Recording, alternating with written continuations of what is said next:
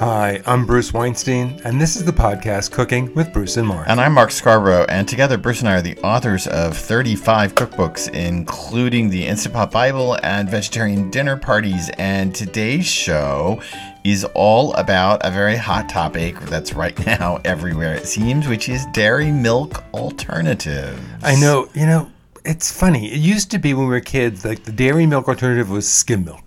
And that was considered the alternative. We didn't have skim milk in my house.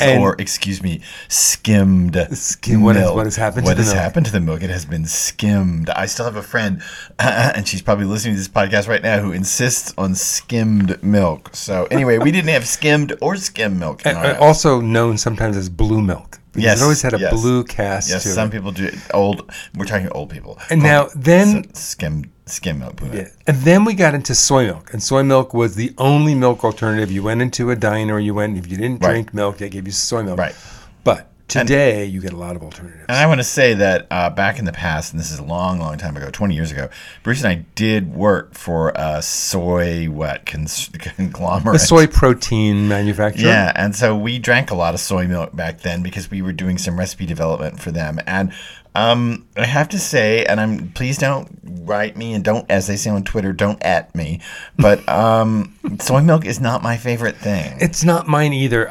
It's the flavor to me is very, very flat. It's a little salty, actually. Yeah, sometimes. And there's something about it I don't care for, and a lot of the newer milks I really do care for. And I should say, let me add that this is not a soy hate on our part, right? Because we both actually love tofu. Yeah. And Bruce makes this kimchi and tofu and pork stew that I absolutely love. We both love tofu. So it's not a soy thing. It's just a soy milk thing with both of us. And we just want to talk about all the other milk alternatives that we actually really love. Right. Because now you've got all the nut milks, right? There's almond milk, walnut milk. Yeah. I've even seen macadamia nut milk. Somebody told me a while ago that there's such a thing as hazelnut milk, which I'd love to try. Well, you know something? I saw it at our local supermarket, so I'll get you some. Wow. But there's other weird things. I mean, everyone knows about coconut milk. Yeah. But have you seen that there's pea milk, as in PEA, not PEE? Oh, God.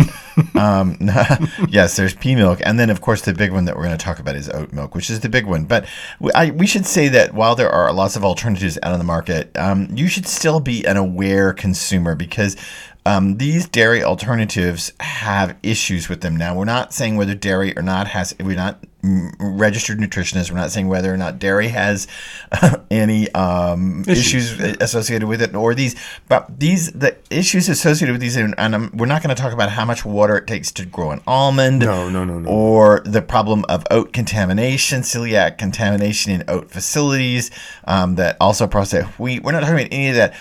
Our hidden issues are that these milks often have additives, right? Yeah, you have to look at the labels just like when you buy anything because you may find there's sugar, you may find there are flavors. Now, of course, if it's labeled chocolate oat milk, you know there's a flavor in it. Well, of course. But we're talking about other things. So you want to look for flavorings, you want to look for thickeners. Right. If you're now, it doesn't bother me if I buy a milk that's been slightly thickened because... It does a little bit bother me, only because it depends on how it's thickened. If it's a bit of a chemical fandango, then I'm a little upset with it. And I should say that we had house guests a couple weekends ago, and she, the wife of the couple, brought an oat milk creamer, right? Yeah. And it's a coconut milk creamer. Coconut milk creamer, sorry. And we discovered it was really high in what? What did it have in it? It had a lot of gums. It had safflower oil and a lot of gums. It was called a creamer because it was thick and rich, and it got thick and rich. I think there were 3 different gums in there making it thick and rich. Yeah, and I have to say that kind of put us both off a little bit, and it's a problem with this. It's where do you want to draw the line? But my ultimate answer to this is that you just have to be an informed consumer, which means I realize that we're all horridly pressed for time, but it just means turning the milk to the side of the carton and looking what's in there. Just look at the ingredients in the carton, or look at the nutritional information, and you'll discover whether it's super high in sugar, super high in salt, and you'll see if there's been any thickeners. Maybe this doesn't bother you. Maybe it doesn't. But you brought up the coconut milk creamer, so I want to talk about coconut milk for a second. That's one that's been around forever. We've cooked with coconut milk. But using it as a dairy substitute in everyday stuff like over cereal is not something I'm fond of One, because it's horribly fatty, very, very oily. Even if you buy the lower fat, the light coconut milk, the problem there, it's too tropical, right? It's just for me it retains a great deal of the coconut taste, which is a fine thing actually in some applications, like for coconut panna cotta or coconut custards or coconut cream pie, which is all great. But in coffee, if we're just talking about poured on coffee or cereal, it does have a little bit of a tropical overtone, as you say, and that may not bother some people. Now, I want to pick up something that Bruce said about coconut milk, and it has to do with the full fat and low fat question. And actually, I'm not going to talk about that too much, except to say that the low fat simply means, it doesn't mean they've skimmed the fat out. It's a second, third, fourth, fifth, and subsequent processing of coconut solids. So it's not any skimmed. It's just how many times have the coconut solids been pressed. But what I want to talk about is what Bruce has this trick for finding a good can of coconut milk. And now, what is that trick? Well, but the good can means I'm using it for like coconut-based desserts, right? I'm going to make a coconut panna cotta, as you suggested, or even a coconut creme anglaise. Okay. And that is when you pick up the can, you shake it. If you get all liquid sounds and it just goes right away, you know there's not going to be that much fat. It's going to be a thinner coconut milk. If I need a lot of fat, like a coconut cream to make a pudding, I don't want the can to make a sound. And that means it's all solid. Yeah, it means you open it up and it's a solid mess of coconut fat. When you shake my stomach, it's all solid. And that's because it's so fat. Right, because this way you get a more unctuous, a richer flavor, right, in your coconut desserts or your coconut applications. To be honest, I've never tried this, but people do say in a lot of these vegan websites I've looked at that if you get a can like that and you open it and you scoop all the fat out and discard whatever little liquid is, you can actually beat that fat like cream and make whipped cream. Well, I haven't tried it. If you try it, let us know. We don't actually know that, but those kind of full fat things make for much richer sauces, much richer desserts. And we should say that when you use it, right, you have to stir it back together, or you should, depending on the application, I guess. Yes, depending on if it's going in a blender and getting processed up, it doesn't matter. But if you're whisking it with eggs or something, then you want to blend it up. Make sure it's really good and smooth. Stick a fork in that can. So just to say about coconut milk, if you take about a cup, which is about 240 milliliters, for those of you listening not in the U.S. who use regular measurements worldwide, about a cup of coconut milk or 240 milliliters contains about 45 calories, 4 grams of fat. It has absolutely no protein and almost no carbs. I mean, just very low in carbs. We should note that that's kind of surprising that it contains lower calories. And I have a hunch that this dietary information, which I picked up from a registered dietary website, I have a feeling this has to do with a standard supermarket brand of coconut milk. Some of the really rich Asian ones probably have higher maybe calories. 4 or 5 times. My guess is one of those cans you pick up and shake, and it sounds like there's water in there. Right. Yeah. And the ones that Bruce prefers for like coconut creme anglaise, that probably has more. Okay, so let's move on to almond milk, which has become super, super popular. I do like almond milk. I love it on cereal. That is like my favorite. Almond milk on granola is actually preferable to me than regular dairy milk. And I have no problem. I like dairy. I like milk. And one of the things about almond milk that you need to watch out for is that it is frequently flavored or sweetened in some way. True. Or it has a higher chemical fandango going on with it for thickening. It's a problematic milk, and that you just need to be aware of what you're eating. And if you are okay with those boundaries, then go with the boundaries, right? Yeah, and what I find is that actually if I look at the prices, because in our supermarket, we live in rural Connecticut, and there's like a whole wall of milk alternatives. It's kind of incredible. And rural Connecticut does not mean a backyard. No. Like, we live where coyotes walk up to our back door, and where bears walk across our yard, and where moose are in our backyard. That's how rural. So when I go to the supermarket, I look at the 5 or 6 different almond milks they have, and I'll start with the cheapest, because the chances are, and it usually works out for me, that'll be the one with the least amount of additives, because it just costs more to put that stuff in it. Right. And again, we're not going to make any claims about whether almonds are good for the planet or bad for the planet. And that's not our bailiwick right now. What we're just talking about is what it's good for. And Bruce says that almond milk is his favorite on cereal. I have to say that it's not my favorite in coffee. And that's because a lot of the almond milk that is served in coffees is already sweetened. Yes. And so it already has this, I don't like sugar in coffee. So it automatically has this overly sweet taste to it, and I don't care for it because when I've tried it again at big national coffee chains, I get the sweetened stuff. Yeah, right? they use that. I also don't like the way it foams when I'm making a latte or a cappuccino. I've tried it. It doesn't foam so nicely. Ah. And so I try not to use it for that. Well, why would you use it besides cereal? What else would you use almond milk for? I could use almond milk as a substitute for regular milk if I needed to avoid dairy for myself or for a guest coming in a cream sauce and a pasta. Something that just uses milk. Even if I was making like cream gravy to go on chicken fried steak, I might use almond milk instead of milk. Interesting. Because it has a neutral flavor, and if I get the ones that aren't sweetened, it's not bad, which is why I love it on cereal. Again, it works there because it is such a good dairy substitute when you just want dairy that I can substitute almond milk in most recipes that call for milk. Okay, so just to compare, 1 cup of almond milk or 240 milliliters of almond milk, and we're talking unsweetened almond milk here. It has between 30, 35, low 30s number of calories. And just to note, a coconut milk has 45. This has 30 to 35. It has 2.5 grams of fat, which is lower in fat than the 4 grams of coconut milk. It has a gram of protein, which is a little different from coconut milk, and it has about 1 to 2 grams of carbs in each cup of it. So it's not terrible. 1 to 2 grams of carbs isn't terrible, but it is still. It's still got a little tiny punch of carbs in it. Now, of course, if you add sweetener to this, the carbs are going to go through the roof. The calories are going to go up. That's all going to change, right? It is. So now I want to talk about the one milk that Mark and I both love, the milk alternative. We are both in love with oat milk. We are. It is an amazing thing. I fell in love with it in a trip to Scotland 2 years ago.